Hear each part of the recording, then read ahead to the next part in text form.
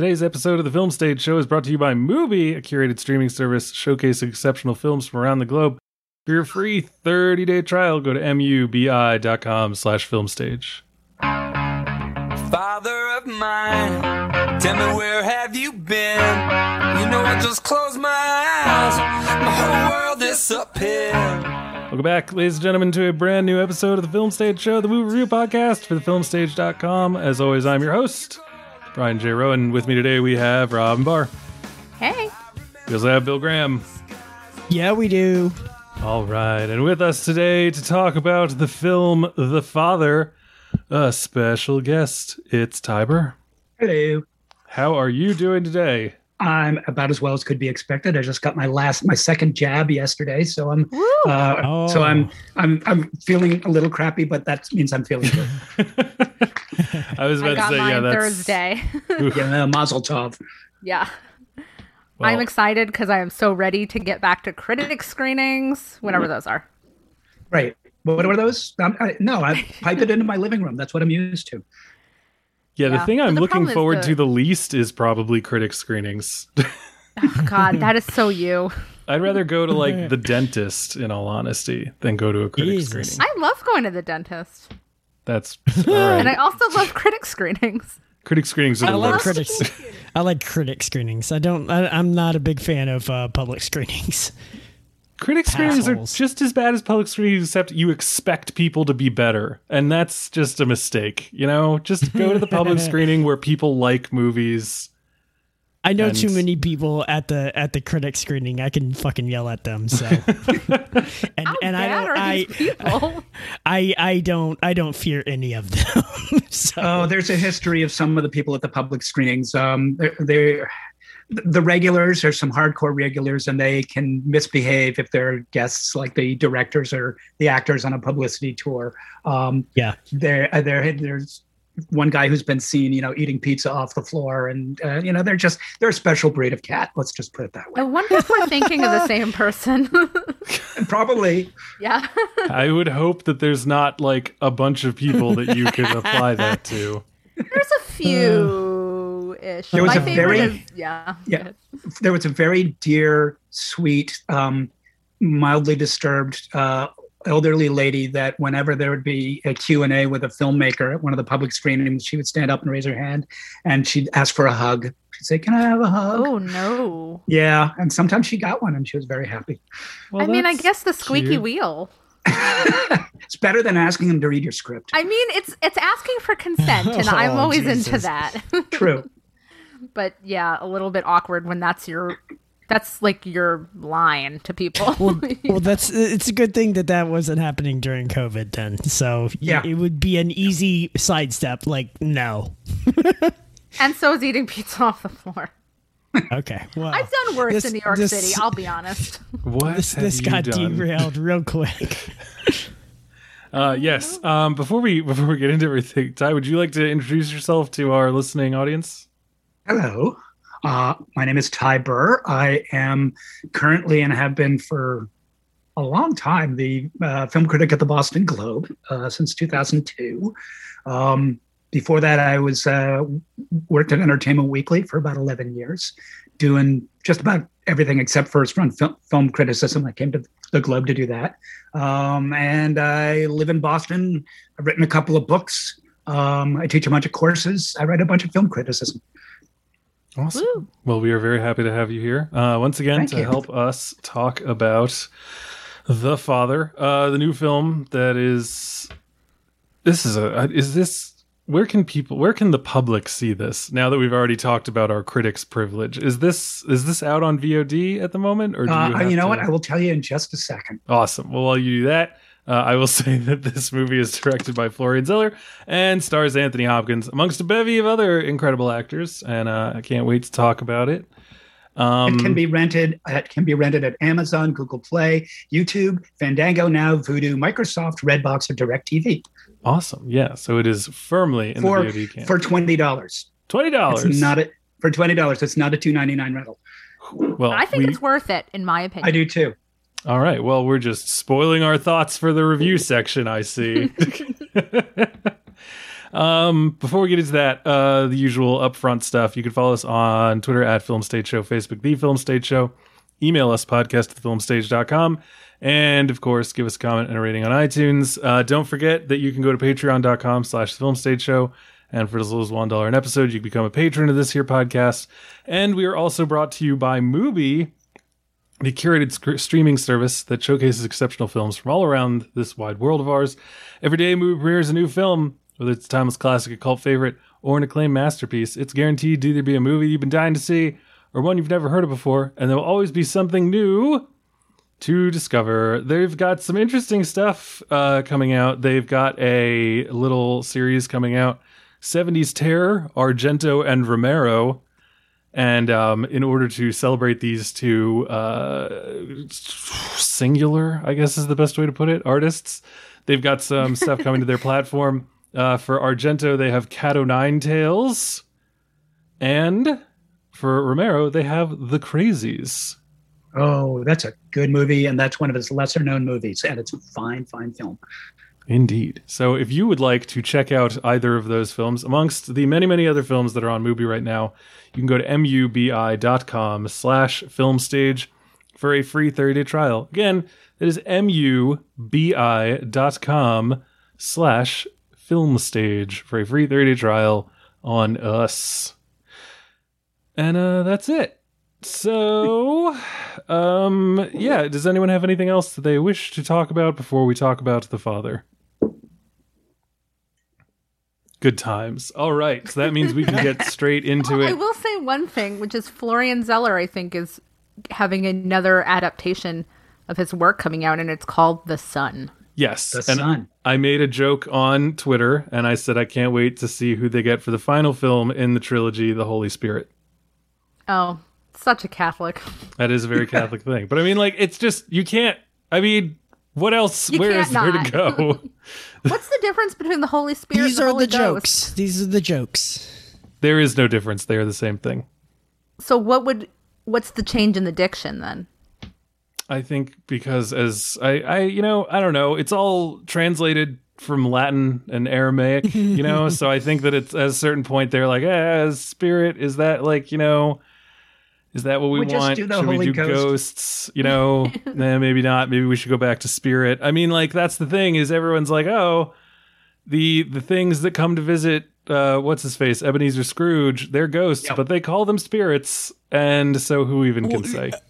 I mean, we all know why. This is just to make more money overseas in China, right? It's because of their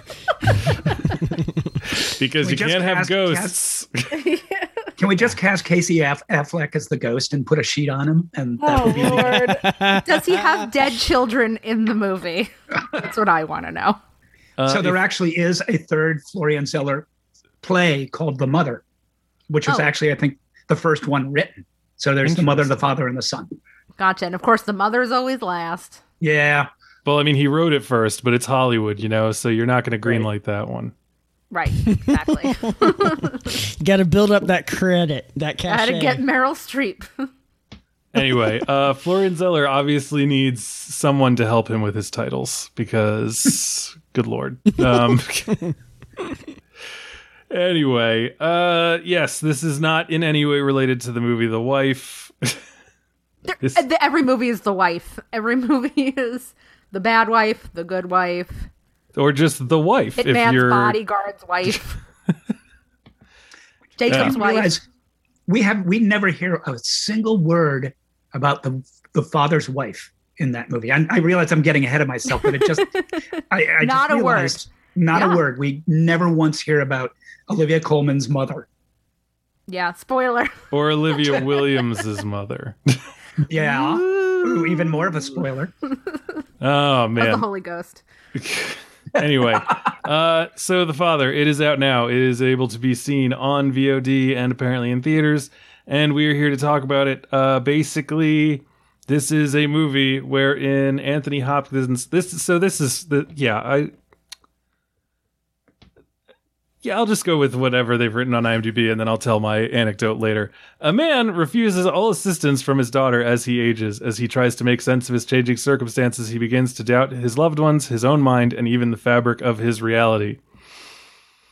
So that's what we're going to be talking about today. As we said, this is a $20 rental, so more imperative than ever is what our thoughts on it are and whether we think you should see it. So let's play a little bit of the trailer and get right into it. Date of birth? Friday, 31st of December, 1937. You're living with your daughter at the moment? Yes, until she goes to live in Paris.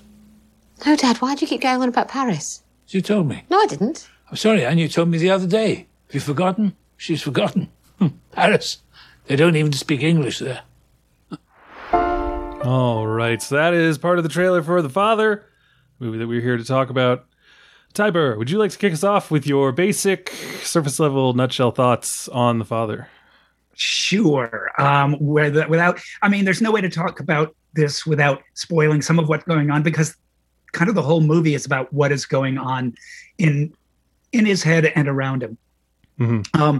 This is a movie that is about old age, and this is a really cheerful date movie. It's a movie about dementia and senescence, as seen, and this is what makes it unusual, as experienced by the person who is, slipping into Alzheimer's. We see the world the way he does, and the movie, which was originally a play, as you pointed out, and really quite a different play. I've looked into that. It was written in French first, La Perle, and then adapted by Christopher Hampton, the British writer who gave us Dangerous Liaisons, among many other things, and brought to the screen by the original playwright, Florian Zeller.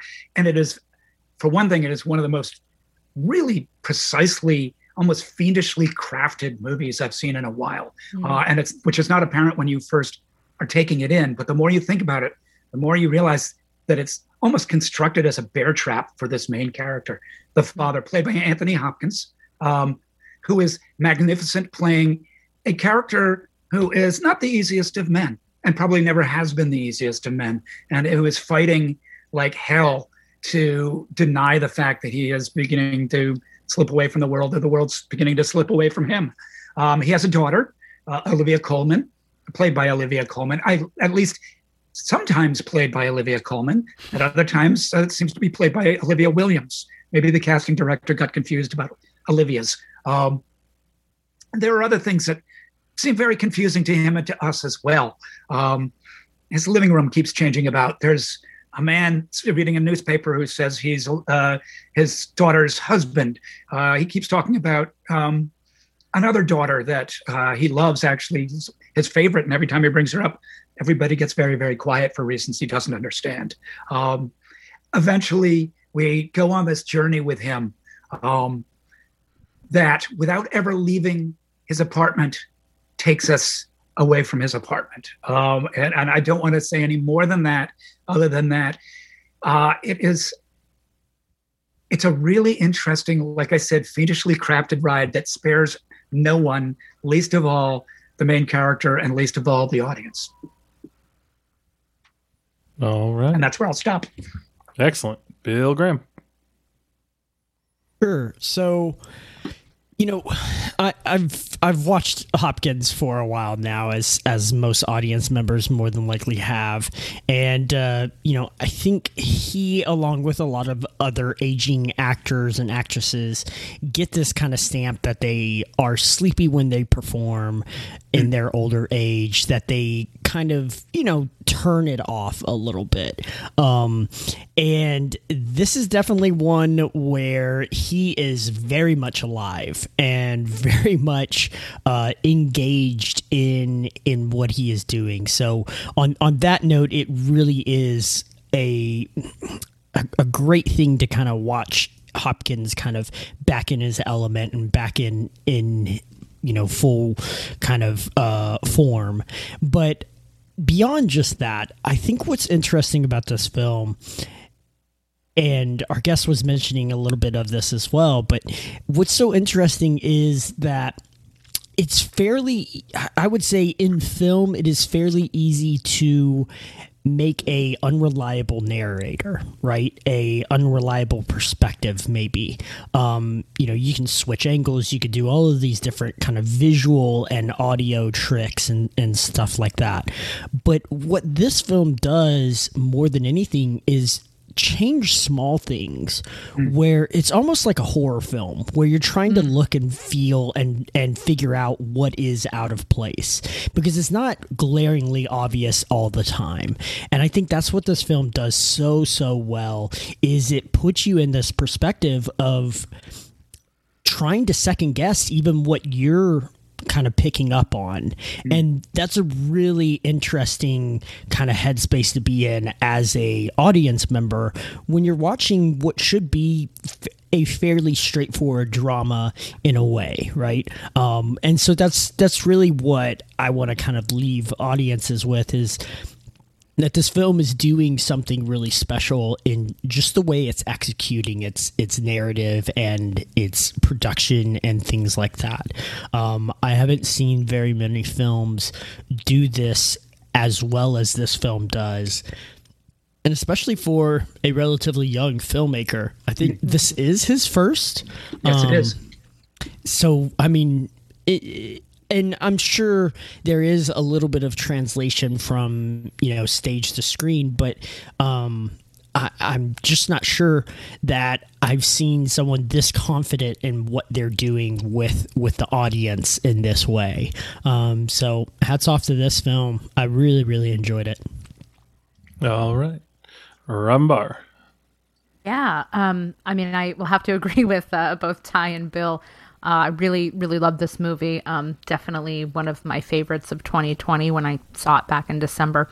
We have to be honest, there were a lot of movies about dementia last year, or at least that came out within the past year. And some of their metaphors were a little on the surface. You have Relic, which is a horror film about dementia and monstrousness. And there was Dick Johnson is Dead, which was a comedy about facing, or a documentary comedy about facing your parents' decline.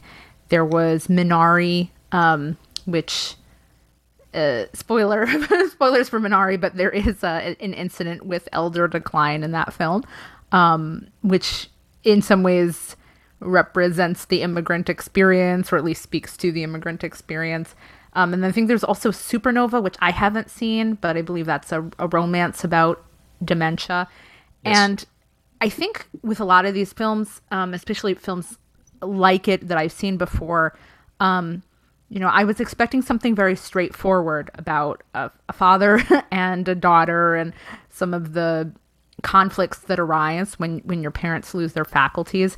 And what I got instead was a thriller. Like I didn't even need a metaphor. The movie puts you within the mind and the experience of somebody in going through this neurologically, and it's done in a way that is so arresting, and it totally knocked my socks off. And you both have spoken to how the production makes it happen. I mean, I haven't seen finer editing in any movie of the past year, for example. And the production design, while you think it is simple, it is actually not simple at all. We're in one particular space that keeps flitting around. And, you can tell, okay, this was definitely adapted from a play, but unlike some of the play adaptations of this past year, it doesn't feel stagey. It feels like cinematic in a way that so many adaptations or play adaptations don't feel. I felt I was whooshing along with the camera, trying to, like you said, Bill, figure out what's missing here. What am I trying to pick up? What is the truth? What is his what is his reality here? What is he imagining? It was such a harrowing experience to watch that. And I'm sure we'll talk about this, but I'm curious if any of you in this room have ever had a parent or a parental figure gonna go through memory lapses or other kind of neurocognitive events. I was very strongly reminded of when my father had a stroke about 15 years ago. And the personality changes that he went through in that short time between his stroke and him passing away, and how he really didn't feel like my dad. He was never kind of the same, like either emotionally or just, I don't know, his personality completely flipped. And on the other side of that, which I have kind of written about this before, but I grew up with a parent with mental illness, and this movie kind of got me in touch with what her brain space might have been like in some ways, even though she didn't have dementia. But she did have, I guess you would call like a psychotic illness, and what hallucinations might have been like for her. I've never been able to put myself in that mental space before in the same way that this film kind of introduced me to. So it was very personal for me watching it, even if I didn't have direct experience. So that's my nutshell. Sorry that took so long. As for me, I think there's a lot to recommend in this film. I think Anthony Hopkins is great in a way that makes you wonder if you've ever seen him be great before. It's so easy to be like, Anthony Hopkins, when's he bad? And then you see him doing his work in this, and we talked about Silence of the Lambs earlier, and you're like, oh, maybe he like isn't always good. He's just always Anthony Hopkins. And he's just That's a backhanded compliment, sir. I'm pretty sure that if you were to say to Anthony Hopkins, dude, you in Thor as Odin is just like chef's kiss, he would look at you and say, I don't know what you're talking about. I've never played a Thor.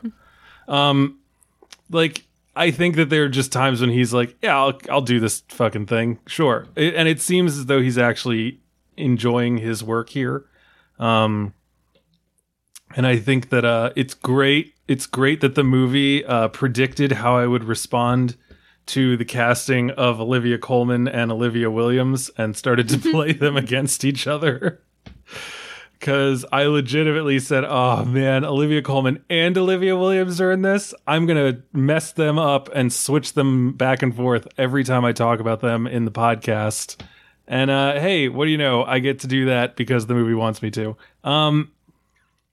I think that there is something about this movie that I'm not sure I like or agree with, just in the way that it seems like it's turning. It almost feels a little too puzzly. It like I found myself watching it as though it were some kind of like thriller or a Christopher Nolan movie, where I'm like, oh, the blue shopping bags are on the table, or oh, she's at the grocery store. Like, I'm going to be able to solve this. And I don't know that that's how I want to feel about watching a person like slowly lose their faculties. I feel like that, I don't want to say cheapened it, but I feel like maybe it made it a little more palatable, like in a way that I don't like. I will say that you are correct. There have been a lot of movies in the past 12 months about, you know, dealing with an aging family member, and this movie was scarier than Relic, which I found to be an unbearable movie. So like there is that. I mean, it's hard to deny its effectiveness, but I feel like there was a point when I was congratulating myself for slotting a new moment into another new thing. And I don't like that I did that. And I don't like that the movie seems to be working on that. And it's kind of funny because I was like, oh, Anthony Hopkins once again as the, you know, elder statesman actor anchoring a work that deals with like tricky timelines and possible like uncertain identities after Westworld. Fantastic. I forgot about that show. Yeah. I watched the first season and was so infuriated by the way the first season ended that I never went back. And I legitimately don't even know how many more seasons there are or if they're still producing them. There's a couple more and they get increasingly confusing. So oh, good. I'm glad I decided right to leave not when you did. Can I say a word about Anthony? Yes. About Anthony Hopkins? I think one of the reasons this movie is so effective and his performance is so effective is that we associate a lot of things with Anthony Hopkins. primarily Hannibal Lecter. But he's been around for so long. He's been in so many great movies. And he also has a persona that is, I don't want to say cold, but that is British. aloof, can be almost cruelly aloof. Even when he's playing a vulnerable character. And I think one of the reasons this film works is that really it's not for the first time, but it feels as if for the first time he is showing us he's scared. His character is scared. We see fear in his eyes. He's vulnerable in a way we've rarely seen an Anthony Hopkins character. And that it almost is like, the toppling of a god. And I do want to say something to what you said earlier, where you said, he plays himself. There's a very good interview done for the AFI film series by Claudia Puig, the film critic, with Anthony Hopkins, Olivia Colman, and Florian Zeller. And Anthony Hopkins talks about the roles he plays, and he literally says, it's always yourself you're playing. He says, I memorize the lines and I just show up. It's all there in the text. That's the roadmap. And you're always playing some variant of yourself. So maybe he is always playing himself. Yeah, and I think that interplay of like, this is a man who is as well established as being like fierce intelligence and impish wit, and this is what he's playing now is kind of brilliant in that way. I also think that Rufus Sewell is also kind of brilliantly cast in this as the person. Shout out to my Dark City heads. Yes, the only movie where he's ever played someone who was like wholly good. And even in that movie, they're still like, yeah, but you might kill prostitutes, so I don't know. But yeah, I mean, in general, like I said, I didn't have an issue watching this movie. It's not like the last couple we've watched where I've been like, oh, maybe I should just like not watch this. Maybe you didn't watch it twice? No, I didn't have to watch this twice. I did watch this at the Distillery. It was the only time I had time to watch it. And my partner at the Distillery, Arthur, is like, Anthony Hopkins has just screamed like, I'm not leaving this flat. And he says, man, Anthony is just not happy in this movie, is he? And I was like, yeah, I think this whole movie's about him like having dementia or something. And Arthur just looked at me and said, like, you need to go to bed. Like, you just sound exhausted. You don't look like you're having fun. And I was like, it's a movie about a guy with dementia. Of course I'm not having fun. But then, like I said, later on, I was like, ooh, like, there's the bags on the thing. Like, clearly this thing happened before the last thing, but, after the thing before that. And then I was like, oh, now I am having fun and I don't like it. So it's Let me ask you this. Is there a movie that deals with this subject that you feel does it with less gimmickry and more honestly? Honestly? I mean, part of me was like, oh, what about Amour? But that's not so much dementia as it is like she had a stroke and is like her body is betraying her more than her mind is. So, I mean, it's hard to say. Almost anyone that I think that the issue is when you're trying to get that subjective point of view, you're gonna end up with something that's a little gimmicky because that's just the way it is. This movie in some ways reminded me of another movie that I absolutely fucking hated from this last year, called I'm Thinking of Ending Things. Sorry, Ty. Love that movie. Sorry. Oh God, loving that movie. I cannot. It is not. It is no fun, but it is brilliantly done. I disagree. I agree with the first half, disagree with the second half of what you said. But anyway, it's similar to that where I'm like, oh, okay, I get it. But I think in this movie, I think the kind of life or death circumstances and the acting of Anthony Hopkins and its brevity moved it a little better for me. I mean, it's hard because almost any time you have someone who is playing someone with dementia in a movie, I think it's one of those roles where someone reads it and they're like, this has Academy Award written all over it. And they say it like that because the spirit of Hollywood takes them over. But But I think that in this Not case, the ghost. Anthony Hopkins is so good, and the movie, because it is from his point of view, doesn't make him as much of an odd man out as it makes him, you know, the hero at the center who you want to see things win. You know, it's better than like other movies where something like this might happen and it's like, oh, here's a son who's got to take care of his dad, and his dad is played by, I don't know, Robert Duvall, and he's just mean all the time because he's got dementia.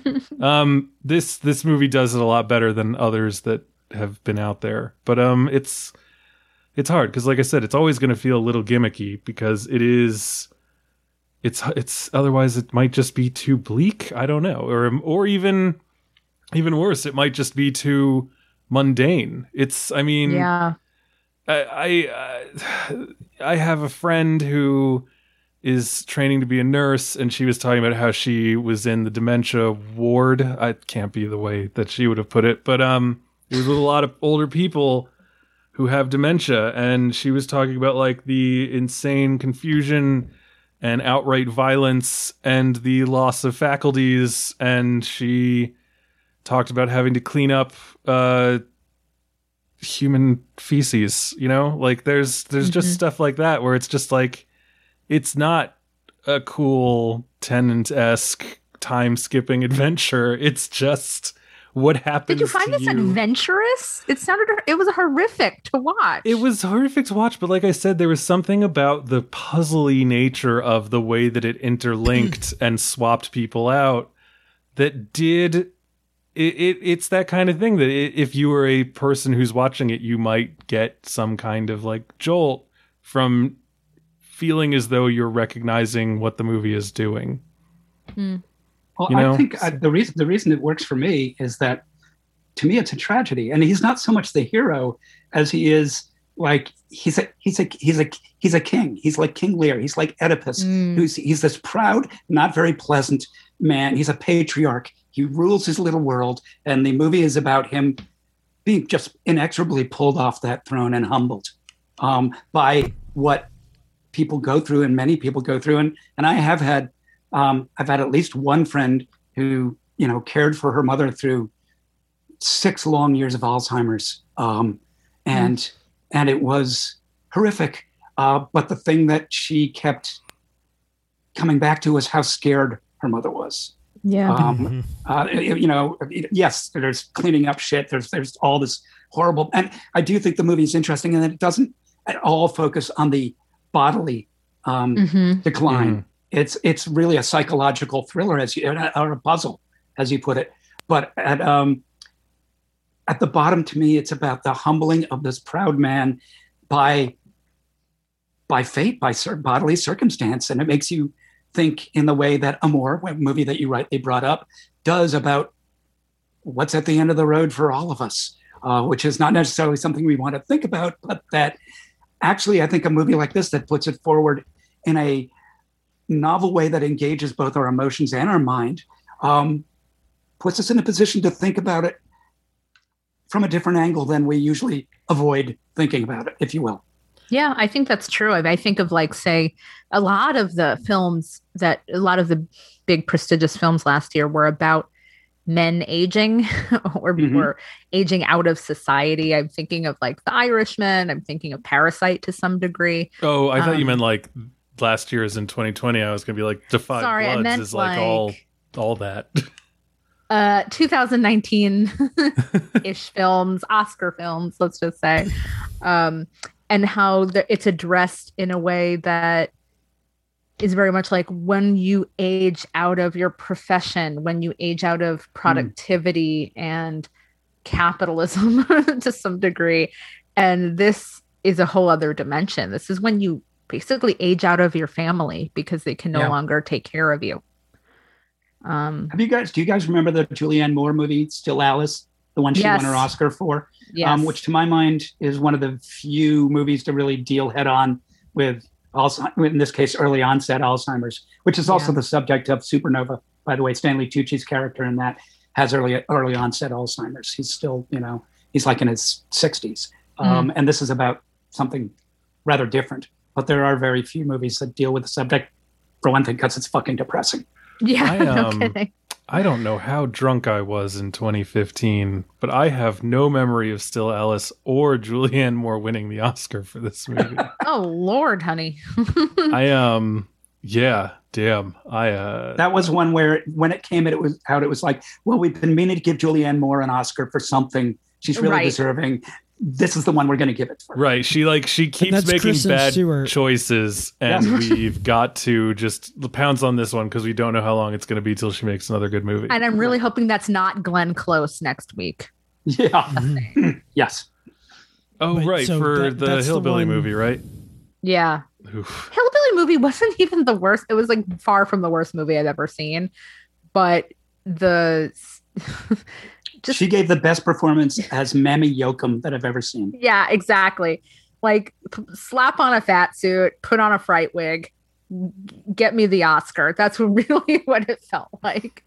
Get me to the Oscar ceremony on time. Yeah, not my fave, but overall I didn't think it was actually that bad a movie, just a little showy.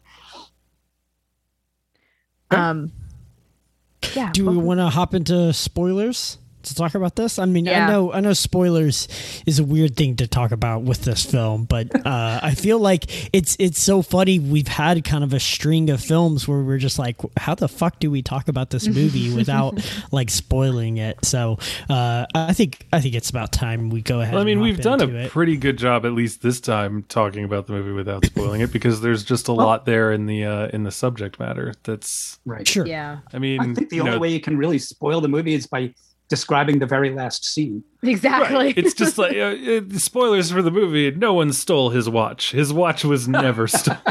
Like, I know. It's like when we watched Shiva Baby, the whole movie is a spoiler. Yeah. Like, nothing else you could do about it. Yeah. And it's something interesting about the stealing the watch thing in this interview I was watching with Hopkins. He says he talks about his mother, his own mother, who died like 17 years ago, had dementia, and she was paranoid that people were stealing her jewelry. And I think this is, it's a hallmark maybe of this decline, this mental decline, this paranoia.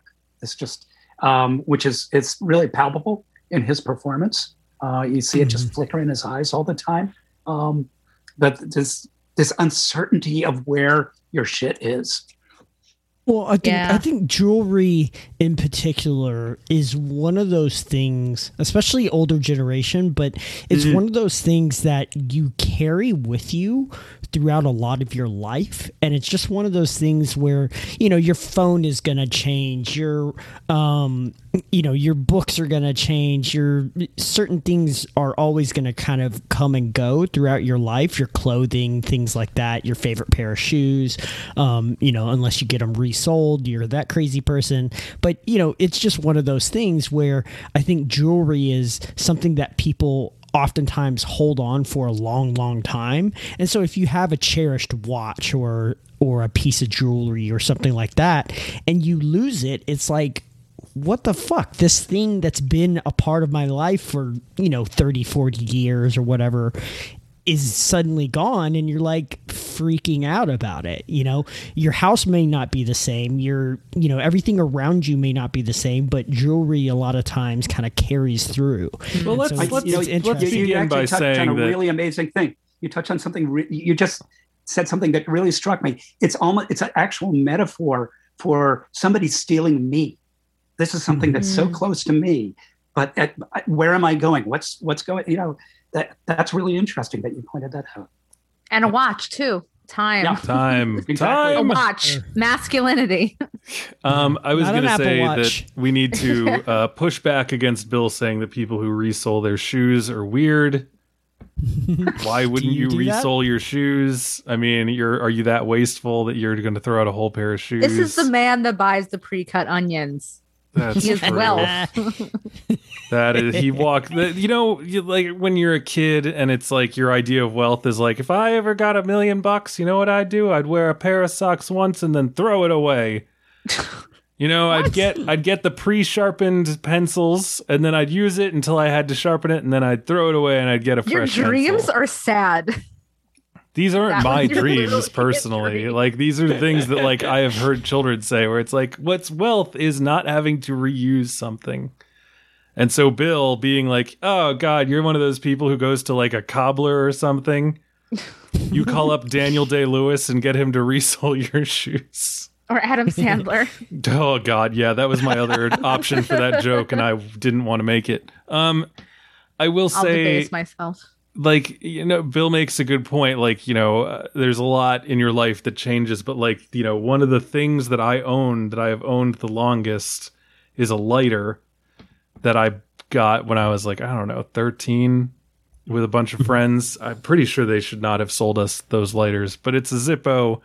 And anytime that I believe that I have lost it, it is like the worst day of my life until I find it again. So yeah, there's something there about that. Also, it's just that thing of like, it is a singular thing that is also super easy to misplace. And so sure, if you're the type, if you've gotten to a point where your mind like won't even let you remember if you checked a room before, it's easier just to assume that this stranger in your house who's being weirdly nice to you stole it. It's funny. He was wearing it in front of you. Yes. This idea of things being stolen is very familiar to me, because one of the hallmarks of my mother's illness was that she believed that people were breaking into our house and stealing her clothes. And if they weren't stealing her clothes, they were replacing the sizes so that everything was too small on her. You just reminded me of that. Didn't even kind of connect it to this movie, but yeah, have the idea that this thing is being stolen from you or changed outside of your will is something that that was like a theme of my childhood to some degree. I never even connected that.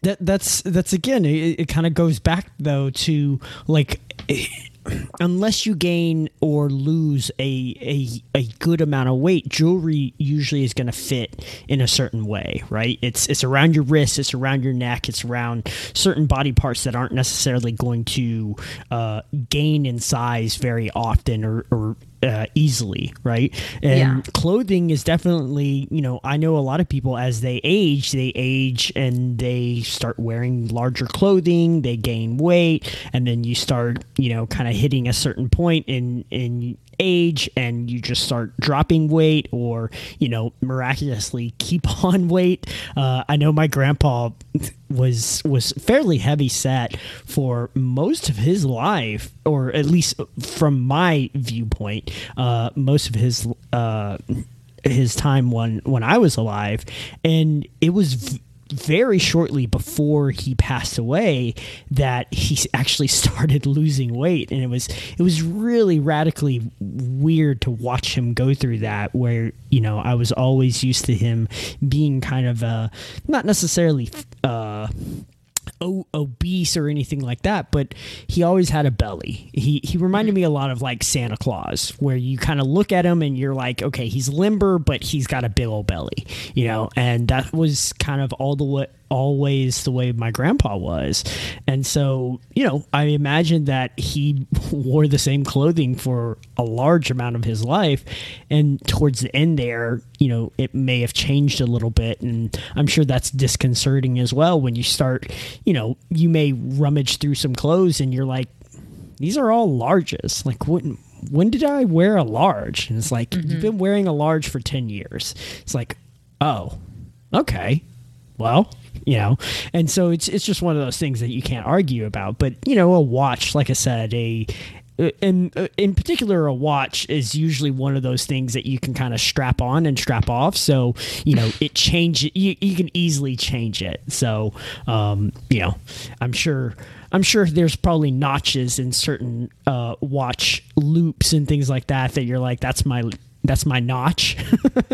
Oh God, I can't imagine getting emotionally invested in a notch. Well, so I mean, I can. Yeah, I was about to say, whose belt size changes over the years. Yeah, I absolutely can. I am because I recently started losing a bunch of weight. I mean, I've been I can't wear my belt anymore. Mm-hmm. Like I was at the last notch, and then I started moving inward, and I was like, oh, this is cool. I like I'm down one notch, and now I'm like, I'm gonna have to fucking punch more notches in this goddamn thing. Because he doesn't just buy a new belt. No, I mean, this is a really nice, like, resolves Greek his leather shoe. belt that I got as a present once, and I was like, it's really nice. So if I could find a leather punch, I would put a hole in it where My I need uncle it. has one. All right, well, tell your uncle to hit me up. And yeah, when I was losing weight, I had to resize my watch too because it has like a metal band. So unfortunately, I don't have like there's like the leather part of my watch, and I know which one I punch into. But it's just anyway, yeah. So I mean, it's interesting the way that your mind connects things like that as being like yours, and knowing that there is a part of you that exists that has made that thing that way. And when it starts to change, even if it's positive, like with me, I'm still like, oh no, well now what the fuck do I do? Like this is who Yeah, I've been for a while, and I can't imagine logging that also on top of. I sometimes don't recognize my daughter, and I don't know what day it is. Yeah. A good friend of mine just like a few years ago got the weight loss surgery and said that she was actually really depressed after it because even though the person in the mirror was getting smaller and, looking better to whatever degree, at least societally, she felt so alien from her body. It was like she just did not know who was looking back at her. And it caused a lot of dysmorphia in a completely different way. No, that's so that's I can terrible. see that. It's one of those things where you like if you have like a mental illness or like depression or something, and you're constantly like, oh, like if only I could get a better job, maybe I'd feel better. Or like, oh, if only I could get a better house, I would feel better. Or like, oh, if The grass only I is could always lose. greener. Yeah, it's like, oh, if I could lose weight, I could feel better. But it's like, no, that's not the thing that's making you feel bad. And you don't notice it until you're like looking in the mirror and you're like, oh, hey, I look attractive. I'm going to look so much better in my coffin one day. And you're just like, oh, wow, that thought's still there? Like, that's what I'm going to do with this? Good times, always. Yeah, it's the best. This is all very interesting because just to get personal for a second, my father-in-law, my wife's dad, he's turning 90 next week. Congrats. He has, he's not in a great place physically. He's pretty much there mentally, sleeps a lot, but and I watched this movie with him actually. Oh, wow. When it was back in September, when it was at the Toronto Film Festival. And I was down in Florida staying with them. And he has lost a ton of weight recently. He's, none of his pants fit him. He's at that stage in his life, and he loves it when I come down because I bring movies. We watch movies. We sit there all day and we watch movies.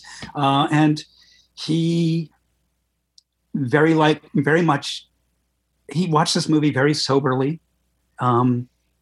because I think he was obviously relating to it. I think he felt a sense of relief that he wasn't experiencing the mental decline that the Anthony Hopkins character does. He was very quiet afterwards. We didn't talk too much about it. It was, I think it's a very sobering film for anybody to watch. But I do know that, I know he liked it, and I know that he felt that it was honest. Because he would have said if he felt he was, was fucking around with something that he, at that point in his life, was dealing with very seriously. So that to me was, in a weird way, sort of a vote of confirmation that the movie is honest about what it's doing, and maybe that speaks to Hopkins's performance, which feels pretty true. Mm-hmm. Yeah, I mean, if he didn't make you sob uncontrollably, then you are the one that's messed up, not Anthony Hopkins's performance. Yeah, no, at the end of this movie when he's like calling out for his mother, I think that's a very earned moment. Which is good because like I think that's the part of the movie that kind of dragged me back over the line to recommending it. Because up until that point, I think I was a little bit still like, I don't know, this just feels a little too game-like for me. Like I don't know that I'm fully feeling the emotional impact of this so much as just the intellectual, like, oh yes, this does feel like what it would be like if this were happening. So I was happy for that moment to occur, to let me know that like, everything that I had kind of invested and been watching was in service of what I would call like a meaningful end. Right. Well, it's the moment when all the games don't matter anymore and all that sort of artificial structure of the film goes away. Yeah. Yeah. When we talk about some of the other characters in this, I really want to kind of talk about Imogen Poots and some of the other performances. I love Imogen Poots so much. Yeah. She's the best. She really is fantastic in this very small role, and how she interacts with Hopkins as his potential like caretaker and stuff like that. I was just really, really struck by their interactions in particular. I know when he gives that story about kind of being like a tap dancer and stuff like that, you can just see that he's got this kind of devious, kind of flirtatious kind of spirit to him that you can tell at that point. I can't remember if it's Olivia or which Olivia it is, but she just seems so exasperated by him because she's just like, you're losing your shit, but B, you're also like hitting on this significantly younger potential caretaker, and it's just one of these moments where it's just like he just kind of lights up. It's one of the few moments in this film in particular where he's very happy about kind of his circumstances and everything like that. He's telling a story, and he's very much in his wheelhouse, kind of having a lot of fun and everything like that. And it as a lot of things like this, I think, we've talked about it a little bit, but dementia oftentimes, at least in my experience with my grandma, goes hand in hand with kind of, I can't even remember what it's called at this point, where you have wild mood swings.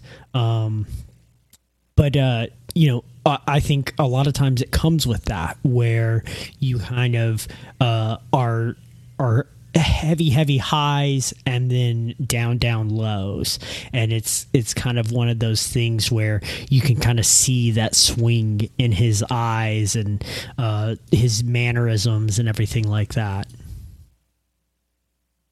Yeah, it definitely a scene that stood out to me, because it was one of those things where like, when is the other shoe going to come crashing down? It was like such a light moment in an otherwise not light film that I was just waiting for something bad to happen. But it's also a moment where it's almost pathetic, because this here's a guy who still thinks he's got it, who's he's being a lech, he's creeping on this 28-year-old woman, however old she is, thinking he's being such a roux. And we look at it through, it's Olivia Colman through her eyes, as it is kind of, he's charming, but it's also pathetic. And I think the Imogen Poots character, she's dealt with guys like this before, she knows how to deal with this person, but we don't see it through, this is one of those moments we don't see it through his eyes. We see it through his daughter's eyes. I go back to the title of the movie, The Father. It is about a certain patriarchal mindset that just sort of assumes, yeah, I'm still strong. Yeah, I can still attract the babes. Yeah, I can do all this, and just undercuts it just by saying, no, this is where you are in life. This is what's going to happen to you. And by the way, I would love to see Imogen Poots someday share a movie with that fine British actress Alison Doody. Oh no! Sorry, just had to say it. Oh Lord! Did you really? Did anybody else get Borat 2 vibes? Like in hindsight? I didn't want to slit my wrists, so no. Did you see the second one, Bill? Brian? Yeah, we had to fucking watch it for this podcast. Oh, I didn't see that one, or I didn't listen to that one. Oh, it's terrible. I mean, the movie's terrible. The podcast wasn't great. I mean, it was I don't know. No, the podcast was fine. I don't know. I thought the movie was fine. Yeah, I liked it. I liked it well enough. Oh God, I literally like paused it 20 minutes in and was like, guys, you might have to do this without me because this is a fucking terrible movie. But anyway, why did you feel this movie was similar to that execrable piece of crap? Not the movie necessarily, but the moment with Imogen Poots, because it just reminded me in hindsight, I just watched the movie over the weekend. So the scene with Maria Bakalova and Rudy Giuliani, I think calls to mind that scene for me. It's just like, I don't know. A lot of people had different opinions about the Rudy Giuliani thing that maybe I took away from it. And I could be totally wrong about what I witnessed, but it just seemed like an old guy who was just being kind of pathetic. And maybe, I don't know, maybe I'm just not activist enough or something, but I kind of felt like bad for him in that moment, in the same way that I felt bad for Anthony Hopkins kind of going through that whole, like, I'm not a stud anymore. Or the way that we see it as viewers, not so much the way that either of those men saw it. So I don't know. That there's a point at which just trying to be charming when you're that old doesn't work. I don't like that sounds terrible, but I don't know if that's true across the board. I mean, if that were true, then we would see a lot fewer older men married to younger women. I do think, though, that for me personally, I didn't like with the Rudy Giuliani thing. I was like, well, this guy's just old and probably never had much game to begin with. But I actually thought that Anthony Hopkins in this movie was fine in terms of like what he was doing, like his kind of goofy like aperitif, like let's have a drink, like blah blah blah. I used to be a tap dancer, but like also you've never been in a woman in that situation, maybe. I mean, I've never been a woman. I could not ever be a woman. So yeah, that is true.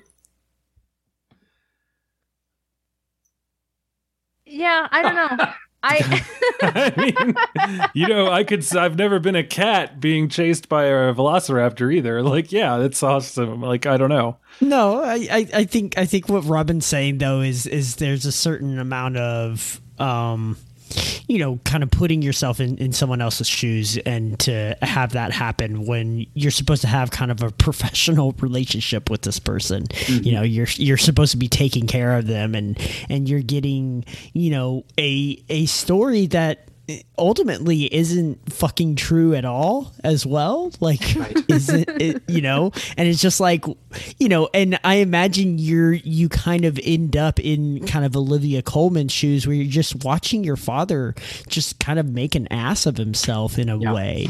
And, like I get it that it's Anthony Hopkins, so of course it's fucking charming, right? But it's also Anthony Hopkins playing a much older man going through dementia, lying his ass off to this woman that he has no real reason to like lie to. Like, he's like, what are you doing in this moment? But he's not trying to.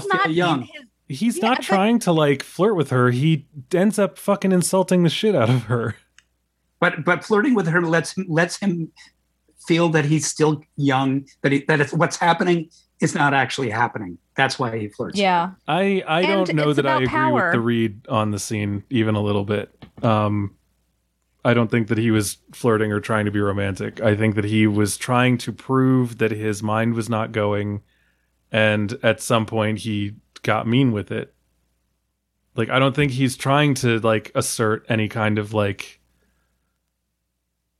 impish puck like charm or anything. I think he's just trying to be like, oh, everything's normal, like there's a guest, like I'm gonna entertain the guest in this way, and just and then I'm gonna switch to mean to prove that I am not this dancing buffoon that you think you saw, and that you didn't get a read on me, but I got a read on you.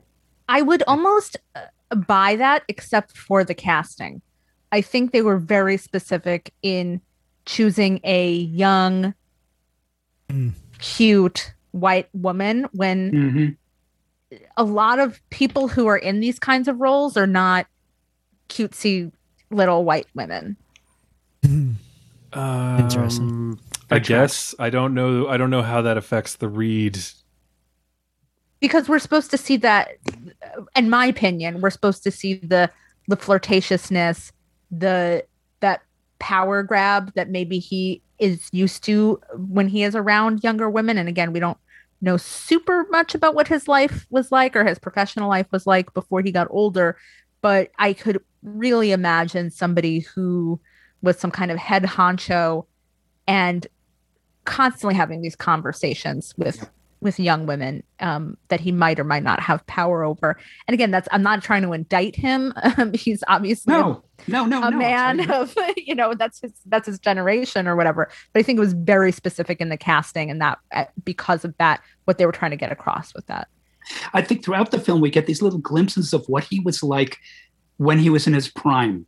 Yes. And it's not an easy man. The glimpse we get of him when he keeps referring to the spoiler alert, he keeps referring to the other daughter. And everybody gets kind of quiet. Really sad. It's really sad. And she's clearly not alive, and he doesn't remember that she's not alive. But he keeps referring to her as in front of Olivia Colman's character. My favorite one. She was my favorite. I loved her more. He basically says that he loved her more.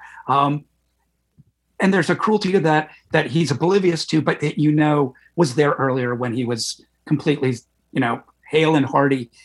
We get a picture of him that is not flattering, but that is of a strong man, but partially a blind man. And that's one reason I keep sort of coming back to lining this very modest in terms of where it takes place play or a drama, but it has echoes of classic tragedy where this humbling of a regal figure, somebody who was very strong, bestrode the earth. It's Odin, and it's Odin, right? With both eyes. And so to me, there is that tragic aspect of it that carries all the way to the final scene where it's complete. Yeah. I mean, and so much of drama, at least, in the 20th century per se, is about the effects of emasculation. And although I'm not calling him a Willy Loman or something like that, but I think having a man who probably had a lot of power in his youth and his middle age get to the point where he's shouting for his mommy, there is something emasculating about that. And I mean, I don't think this movie even I don't think you would look at this movie and say, oh, this has a lot to say about gender. But I definitely took that away. It's a little there. I mean, it's definitely there, especially because of his relationship with his daughter. But I think, for you, Bill, that scene where he screams mommy, and that's your, that was very, very powerful for you. I think the moment that really snuck up on me was the one where he is getting abused by what I think is his daughter's partner, or somebody is hitting him. And again, it's not clear if that was in his mind or if that's just what we're seeing on screen. Well, it also might be the nurse guy. Potentially. Again, we don't really know. And this could be a memory. This could be a flashback or a hallucination or something. But it evoked, the topic of elder abuse, which is really not discussed enough, I think. And it's very, very prevalent. And something that sickens me, really, really sickens me to my stomach. And watching that was just almost too hard for me to see that. So I think that when I am able to appreciate a scene like that, I know that I'm having I'm watching something that's important and powerful and effective. And it didn't feel too showy. I think it was just the right amount of what is happening here. Why am I watching this? What? I don't know. What was everybody else's interpretation? Of what? Of the scene where I think it's Mark Gatiss.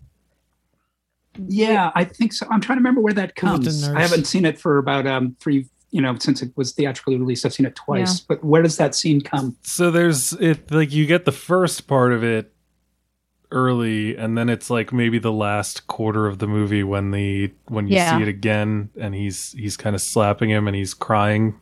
Right. That's right. He's like, why are you doing this? Like, he doesn't know what's going on. I don't know what's going on. I don't like somebody slapping Anthony Hopkins. Just don't like it. Protect Anthony Hopkins. I think I said that to my husband so many times. Like, no, why is he doing that? Has anybody here seen the Broadway? I have the Broadway production with Frank Langella in it. No, I have not. That would have been, because there's somebody with equally a very strong persona, but of a very, very different sort. And I just wonder how that would play out. Also, do you know that there's already been a film version of this, a French film version of this? I didn't realize this. In 2015, and it's a comic version, or more. It's got more comedy to it. Oh, the French would. Yes, exactly. Is it called La Paire or Le Paire? No, it's called Floride, as in Florida, because he wants to go to Florida. And it stars Jean Rochefort, who is 85 years old at the time. I haven't seen it, but it sounds like essentially a drama, but with more cute, feisty old man trimmings. Oh Lord! Yeah, exactly. I'm just looking this up right now. I too have looked this up on IMDb, and just from the little snippet of the trailer that was playing and the poster, I'm like, wow, I'm glad I didn't watch this. Yeah. Also, definitely thought that was fluoride, and I was like, what is this? Well, we all need fluoride as we get older. No, it's the fluoride in the drinking water that's giving him dementia. That's right. Anyway, so that's interesting. Comedy drama. Yeah, I don't think, this is just me saying this off the cuff. I'm pretty sure that you would not see this movie called a comedy anywhere. No. But not even close. But I wish I had seen it with Langella. It's really interesting to think of different strong, older actors in this role, Yeah. I would say, imagine, Jack Nicholson in it, but that's about Schmidt, I don't know. Yeah, exactly. Yeah. Oh God. Gerard Depardieu. Oh God. I could really see him in something like that. Then I would be like, oh yeah, he was totally being lecherous to Imogen Poots. Right. It's funny because looking up Florian Zeller on IMDb, it does say his black comedy play, The Father. And so now I'm just like, what the hell is this play like? There's not a single goddamn laugh in this movie. How does Floride and the play get labeled as comedies? That's strange to me. Well, he's an interesting cat. He's 41 years old. He's written 12 plays, 3 novels. And this is his first film as a director, and it's very, very strong. And if you read any of the, I spent a little time today reading, watching some interviews and reading some interviews with the editor and the production designer, and they talk about working with him, and he was absolutely, totally in control, knew exactly what he wanted, collaborated really well, but had a very, very strong idea of what he wanted, down to the minutiae of the set. I feel like it makes a lot of sense that if you know exactly what you want, you're a good collaborator because you can communicate your vision effectively. Yeah. I feel like the people who don't know what they want would be the worst collaborators because their insecurity would get in the way of them even taking a note or being able to give firm instructions. Right. Anyway, he's going to be he's only 41, so he's going to be around for a bit. It's going to be interesting to see what he does next. Prodigies. The son, is French prodigies. Yeah. The fucking that's the thing is you're like, oh, he's doing all this and he's 41, and then you hear he's French and you're like, oh well, of course. Totally makes sense. It was funny because you mentioned the editor, and I definitely rewound the movie because I thought it said Yorgos Lanthimos. That's what I kept thinking. I was like, oh. Not Yorgos Lamprimos. So Lamprinos, yeah. I'm pretty sure that they've gotten that a lot this award season. Goodness. But yes. And then, like I said, Olivia Williams, Olivia Colman, I definitely in fact the second that Olivia Williams showed up as Anne, I was like, oh wow, she looks, oh wait, is that a different person? And I was they look completely different. I don't agree. I think that they look more alike than they don't look alike. They could definitely be sisters. One's got big eyes, one's got small eyes. That's the way I do it. Which one has the big their hair ones? is so different. But that's the thing is like, okay, so I think part of my thought process was like, I don't know how many days it's been, that she was just talking about meeting a guy and going to Paris, and now they're like living with this dude who's not her first husband. And then in addition to that, so I'm like, this could be like 10 years later, and this could be a completely different looking woman, but still the same woman. Or this could be the sister, the dead sister. Well, I didn't know she was dead at that point. I'd see Olivia Colman, and I think the favorite. I'd see Olivia Williams, and I think Rushmore. It's very easy for me to keep them apart in my head. I definitely think the favorite for Colman, and then I see Williams, and I think Dollhouse. Okay, whatever works. Okay, yeah. Olivia Williams? I've seen her in a lot of Austen adaptations. Well, that's what I think of. There's the first time I saw Olivia Colman was in a movie. It's about 10 years old, maybe older, called Tyrannosaur, where she plays an abused wife. It's very little known Irish film, British film. I think it's Irish, and she's terrific. And it was the first time I'd seen her, and I was like, okay, this is somebody I got to keep my eye on. That was her breakout. I remember when that came out. That's got Peter Mullen in it, right? And it's like written and directed by Patty Considine. Yes, that's correct. Yeah. That's when she really started to blow up. But I've always loved her on Peep Show, which is the British comedy. I highly recommend. It is absolutely hilarious. It's dark and sick and wonderful and just a really, really perfect comedy. And she plays someone like you would never think, oh, this woman's going to win the Oscar one day. It was just like playing like this dowdy love interest for a prig. And over the years, I think they do some really good, funny stuff with her, probably because they discovered how good she could be in a role with personality instead of just being some like office toady type. And yeah, it's incredible where her career has gone. And she's marvelous in that small role in Fleabag. Yes. Yeah. So she's great. I looked her up because I'm like, when did I first notice her? And I'd been seeing her for like a decade before I noticed her because she's in Hot Fuzz. Again, she's in Tyrannosaur. She's in an episode of Skins, apparently. Coleman. I mean, she's all over the place, and for some reason, it just never clicked with me until probably, unfortunately, The Favorite. Because I only say unfortunately because that's so recent and she's been doing such good work for so long. Yeah. She was a voice in Locke. I will let myself not be upset that I didn't realize that because Tom Hardy's the only face on screen there. Right. Yeah. Right. I fell asleep during that one. She's good. She's the hotel manager in The Lobster, speaking of Yorgos Lanthimos. That's right. Yeah. Yeah.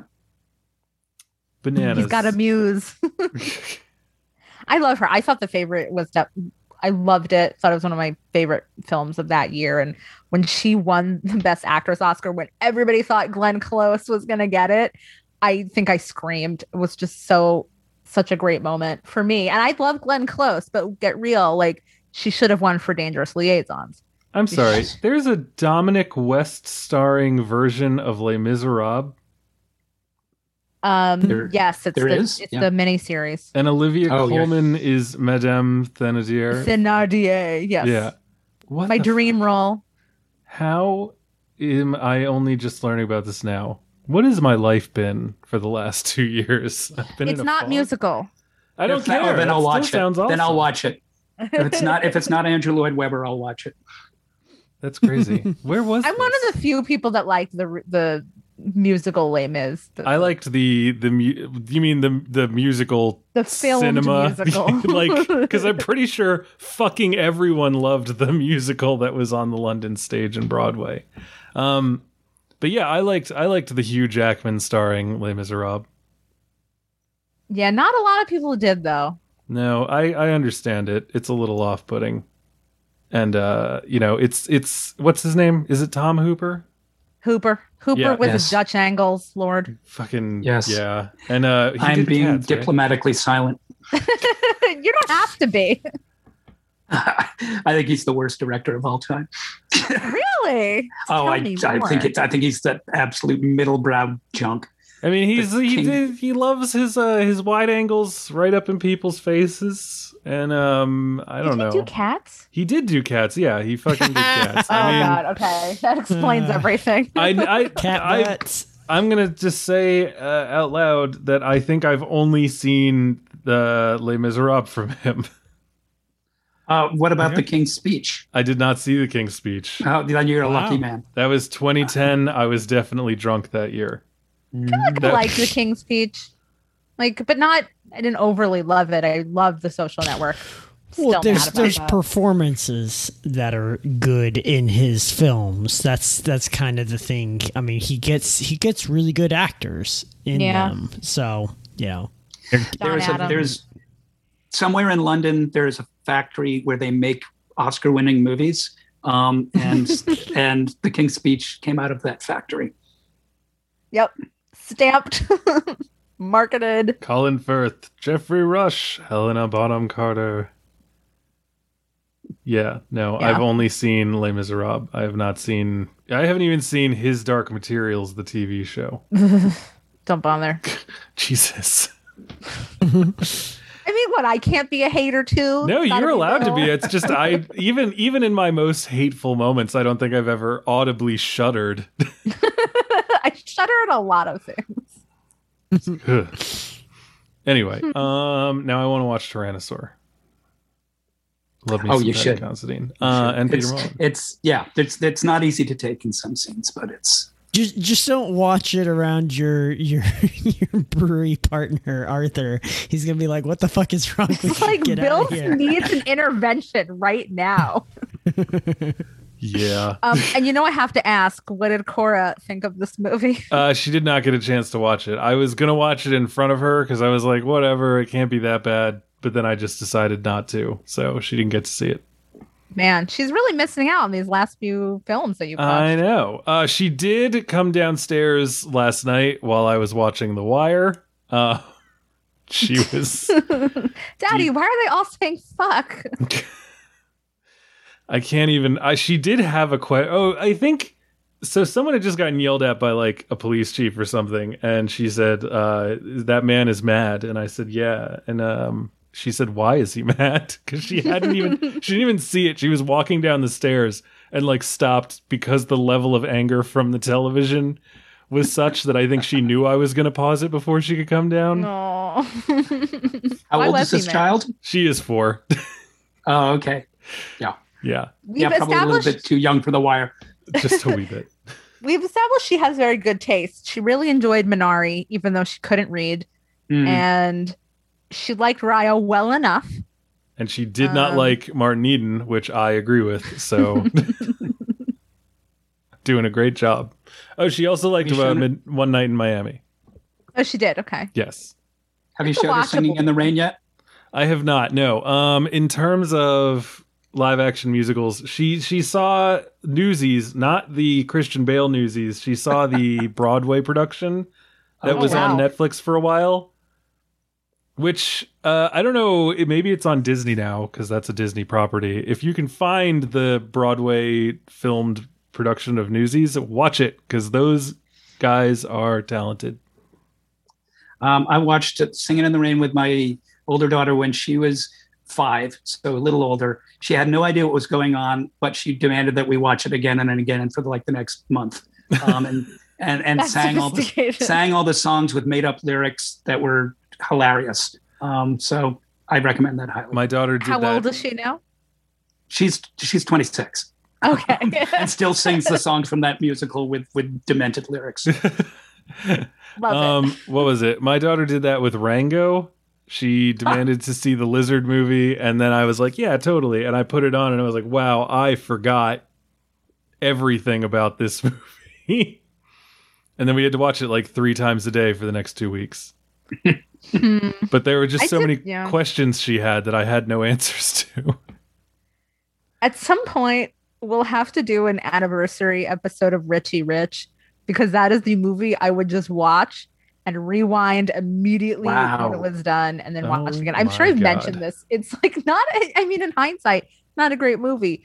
Why did I love this movie so much? I love how you have to say in hindsight as though it's just obviously I loved it when I was 7. I saw it in the theater. So that's your footy pajama movie. I have a theory. I call it the footy pajama theory, that there are certain cultural artifacts that we see when we're still in footy pajamas that you will never have any critical distance on whatsoever. Yes. Yeah. Even 100%. As an adult, right, even like as a Top film Gun. critic. Right. I have so many movies like that. Adam's Family Values, Election. Sandlot. Oh, Sandlot's a big Sandlot's one. great. Yeah. The Land Before Time. I didn't like that one as a kid. You can go straight to hell with that opinion. Come on now, Ducky. Come on. You gotta love Fucky Ducky. Ducky. Yep. Because I'm a that girl is generation older than dead. you guys.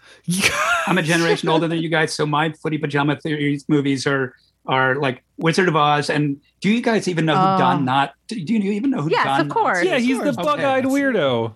Yes. Okay. He made kiddie movies when I was a kid that I actually just wrote about him for the Globe that, are absolutely Isn't terrible. He in Herbie?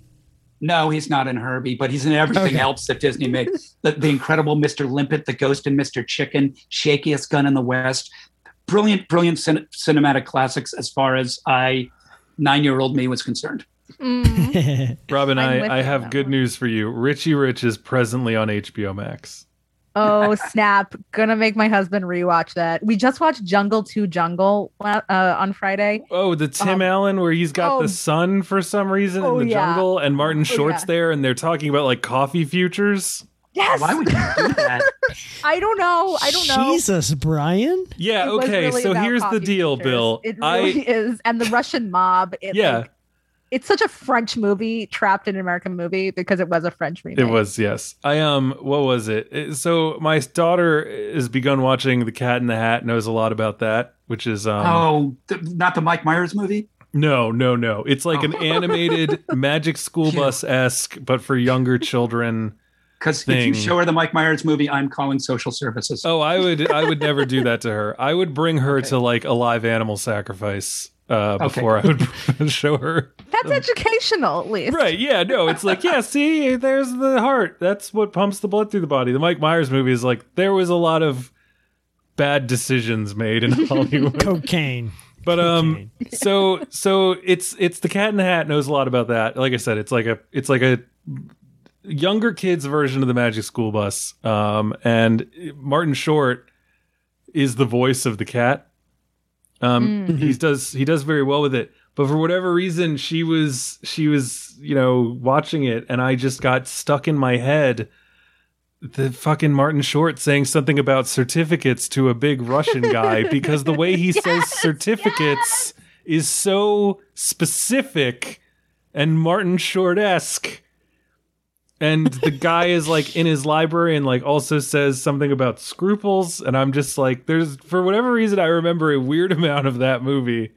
That is bizarre that you remember anything about it, because I definitely didn't. And I saw it at the premium age that I should have. What was it? There's when you're done using toilet, put the seat down. Women and tribes start war over this. Many deaths. Oh God, why do you remember this? I'm trying to bleach my brain from it. I watched 3 horrible movies this weekend. Jungle 2 Jungle, which was a rewatch. I watched the 1967 Camelot, which was terrible. Camelot. And the United States versus Billie Holiday. And I feel really sorry for myself that I watched all of these 3 films.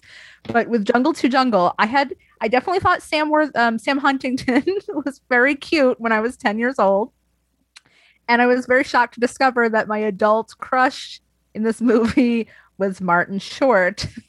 As I've never had an attraction to Martin Short in my life, but for some reason, like him playing a priggish guy with glasses and like dark hair really did it for me, and just forget about the fact that that is a great description of my husband. Like I don't know, there's just something about him in this movie where I was like, hey, Martin Short, never thought this way before. I just want to say that I'm upset with you because you said the United States versus Billie Holiday, and for whatever reason, everything you were saying just made me think that you were going to say the United States of Leland. No, a movie that I had forgotten not. existed until my brain filled it in, and now I hate you. That's another thing. Like we were talking. So you're saying she's basically a Google search field, and you just right. You pre-populated it. My brain is doing the autofill, and it's never good. God, I can tell. God, yeah, the United States. All right. Anyway, we can't talk about United States of Leland. Though that is a naming convention that I fucking also hate. We were talking earlier, like, you know, the wife, the whatever's wife, the thing, and the United States of blank can go straight to of hell. Al. I was thinking about that exact phenomenon earlier today and how annoying it is. It's like American whatever, you know, we got the American Horror Story, American. Oh, well, that's mainly just one guy. No, American Crime Story. No, because American Made was a thing, you know. Okay. American Hustle. Yeah. And it's just like, oh, we're going to make this, you know, we've got American this History X. sort of dumb story, but we're going to make it tie into like America. We're going to call it the American whatever. American train robbery. Anyway, so yes. Do we have any other final thoughts on The Father? We've strayed. We've strayed so far. We all from liked our Father. it, which is really has not been happening the last few weeks. And usually I like something the most. Bill straddles, and then Brian fucking hates. Yeah. I feel like we all kind of like this movie to some degree or another. We're turning a corner on this thing. Proud of us. I do want to say that a very kind listener reached out to me on Twitter to see if I was doing okay. And I haven't responded to you, but I did see it, and it meant a lot that you reached out, because the answer to your question is no, I'm not. But thank you. You're trying.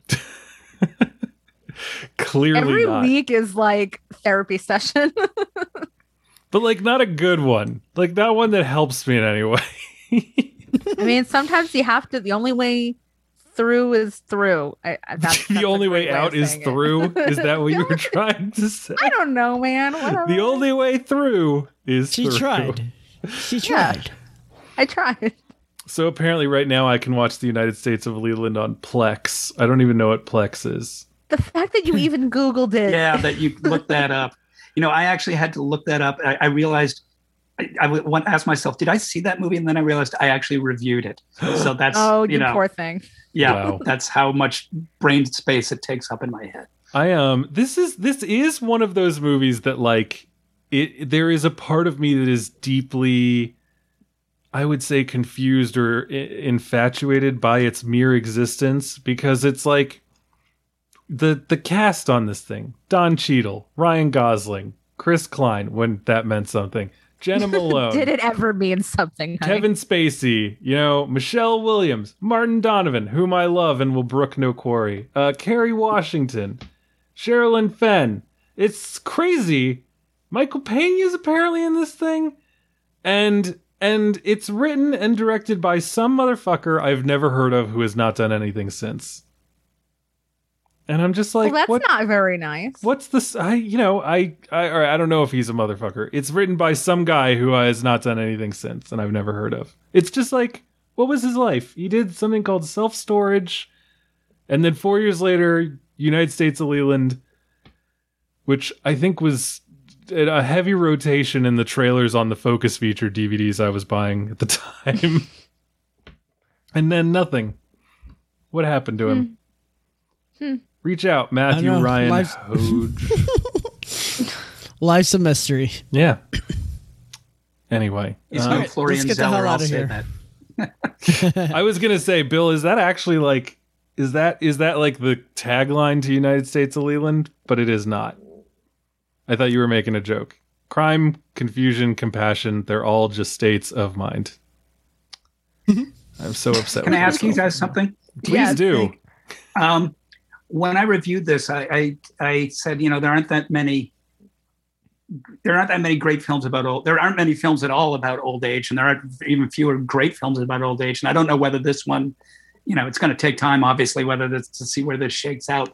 But what do you, I kind of have a short list of movies that are great movies about old people, which is traditionally a subject that commercial films steers away from because it's depressing.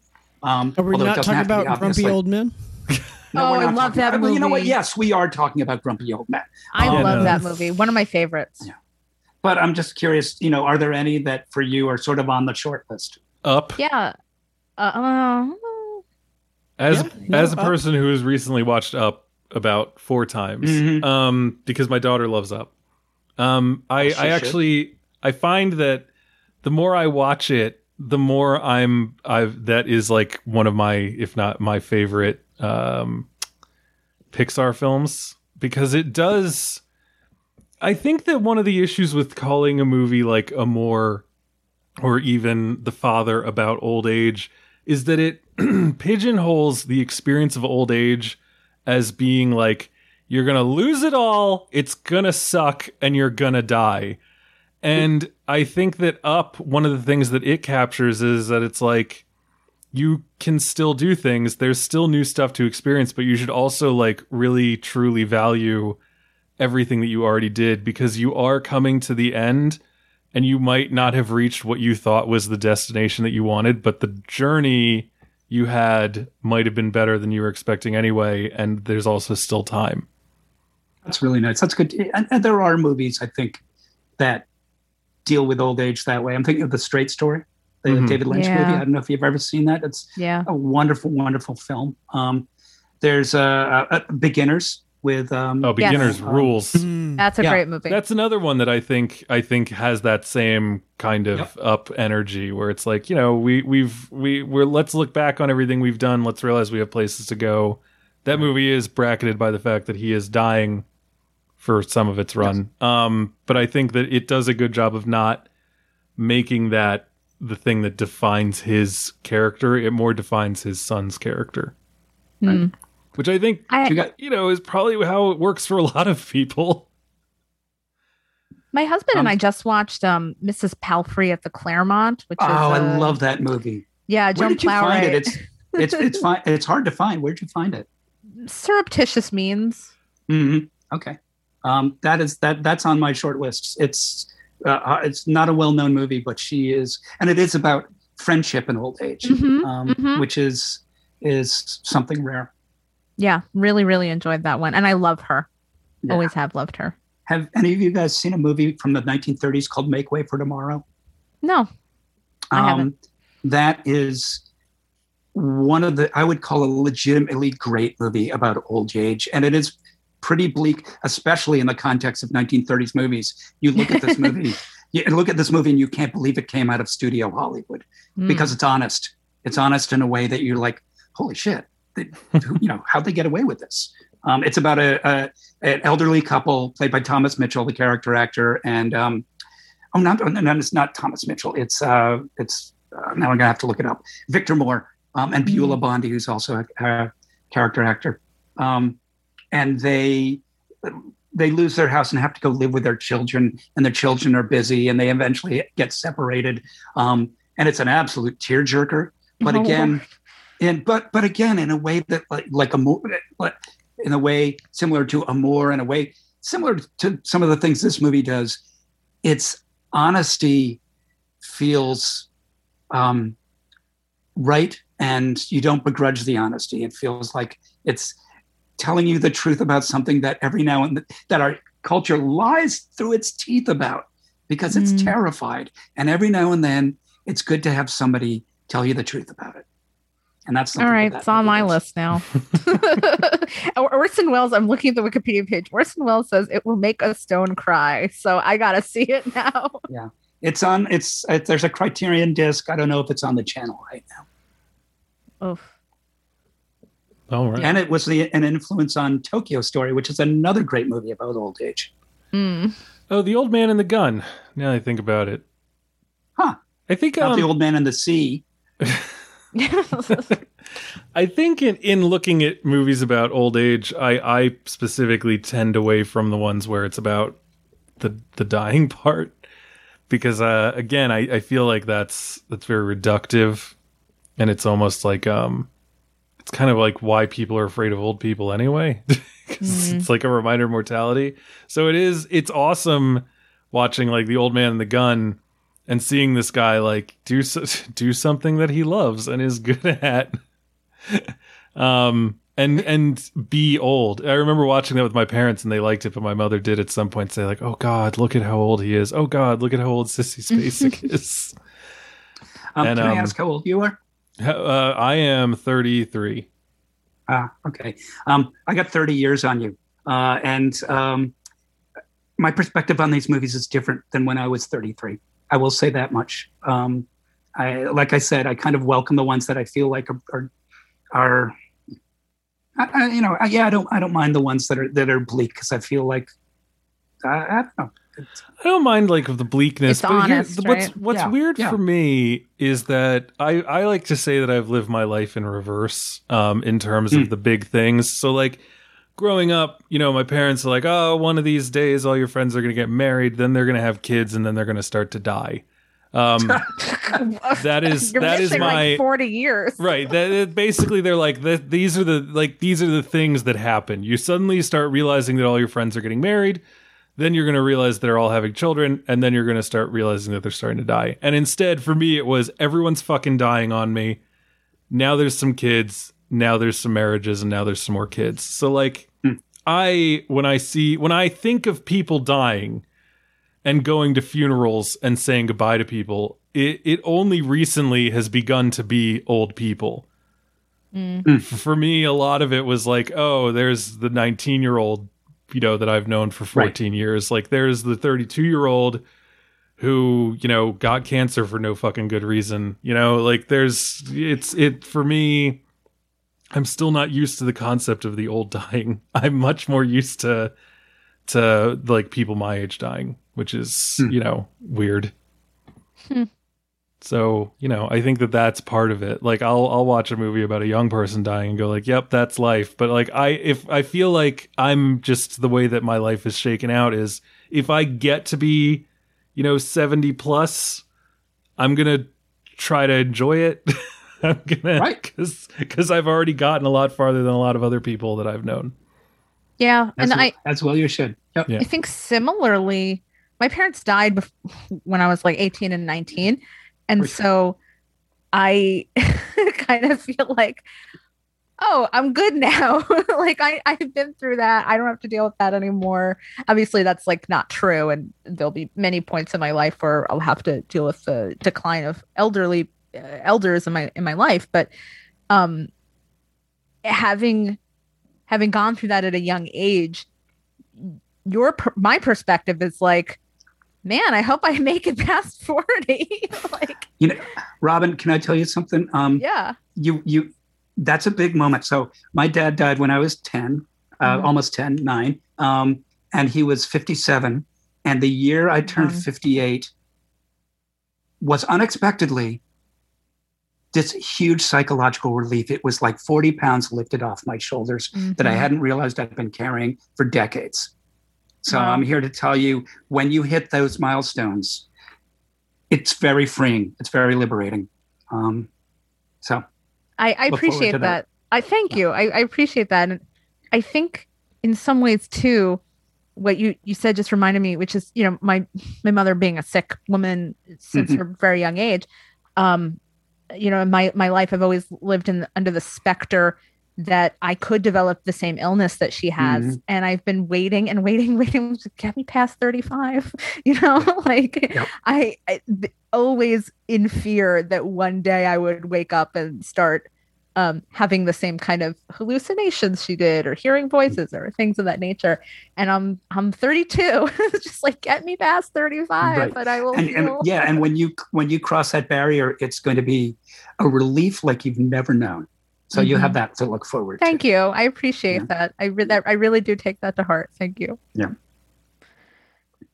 Well, on that very happy note. I was just thinking, like, well, my parents are still alive, so I don't even know what I should be hoping for in terms of like enjoy them. Yeah, it's like they're gonna pass when they're 97, and then I'm gonna be like, great. Now I got to wait until I'm 97 to feel the existential weight lift off of me. But people don't get over it. I mean, it doesn't matter how old you are, whether you're a 65-year-old person losing your parent or a 10-year-old or whatever. Obviously, the circumstances are different, but the loss is just as psychically damaging in some ways. I think, especially if you've had your parent your whole life and you got to see them through so many different stages, going from like authoritarian to friend. I think losing them after that stage would probably be so hard. Oh no, watching the way that my mother has dealt with the loss of her parents has been informative for me. I do somehow wonder if I'm going to greet it on my end a little better, a little differently, just because like I've found that I am able to handle people dying of natural causes with a level of like grace and being okay with it that is probably a quote unquote gift from all the people who've died either through suicide or senseless violence in my life. Right. So I do wonder that, like, if it's like, you know, the big C or dementia that just eventually leads to, you know, total cognitive collapse and eventual death, I might just be like, all right, that's good. Like, that's the way it's supposed to happen. You know, you went home, God took you. That's fine. At least you didn't, you know, fucking ace yourself like a coward. You know, at least you're not choosing to leave me the way that other people have. Like, that's kind of where my psychic scarring comes from. So yeah, I don't know. That'll be interesting though. Yeah. You know, based on how long I've been doing this podcast, odds are I'll still be doing it, so everyone can look forward to that in 20 to 30 years. Hearing about that. Do we have any final thoughts either about life and its tenuous existence or the father or anything else before we wrap up for the night? Well, I know that Hopkins is not going to win on Sunday, but I was very happy about the BAFTA. Yep. Because he really, really, truly deserved something for that performance. And we know why do that we think he's not going to win? Chadwick Boseman has won almost every precursor award. Right. And that's for that movie that I didn't see, right? Right. Yeah, Ma Rainey. Yeah. And then the Academy loves it when somebody young gives a really great performance and dies. That is true. Heath they do Ledger. love that. They should have given it to the Five Bloods, but you know, we'll be cool with it. Yeah. I don't necessarily disagree, but that's what it is. And you know, if you do see Ma Rainey, you know, it's very much a play that's been put onto film, but he gives a hell of a performance, and so does Viola Davis. Yeah, he's great. excellent in it. Yeah, everybody's great in it. It's an actor's playground. Yes, definitely. Very sweaty movie too. Oh my God, the makeup! The makeup's going to win, and the costuming is going to win because they're sweating so much. Film. You'd have to see it. It's just well, most of it takes place in a basement, so in the South. So no, it's in Chicago. Excuse me. So and the summer.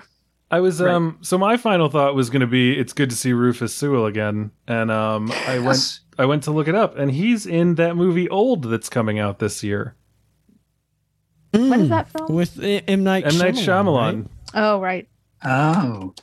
Who which is now it's so funny. He's like even throughout my lifetime, just watching him, he's had such a up and down and up. I feel like he's back on that upswing a little bit, where it's just like, oh, people are like, oh, an M. Night movie. Okay, yeah, interesting. I am. Whereas myself. for about 5 years, it was like, fuck that guy.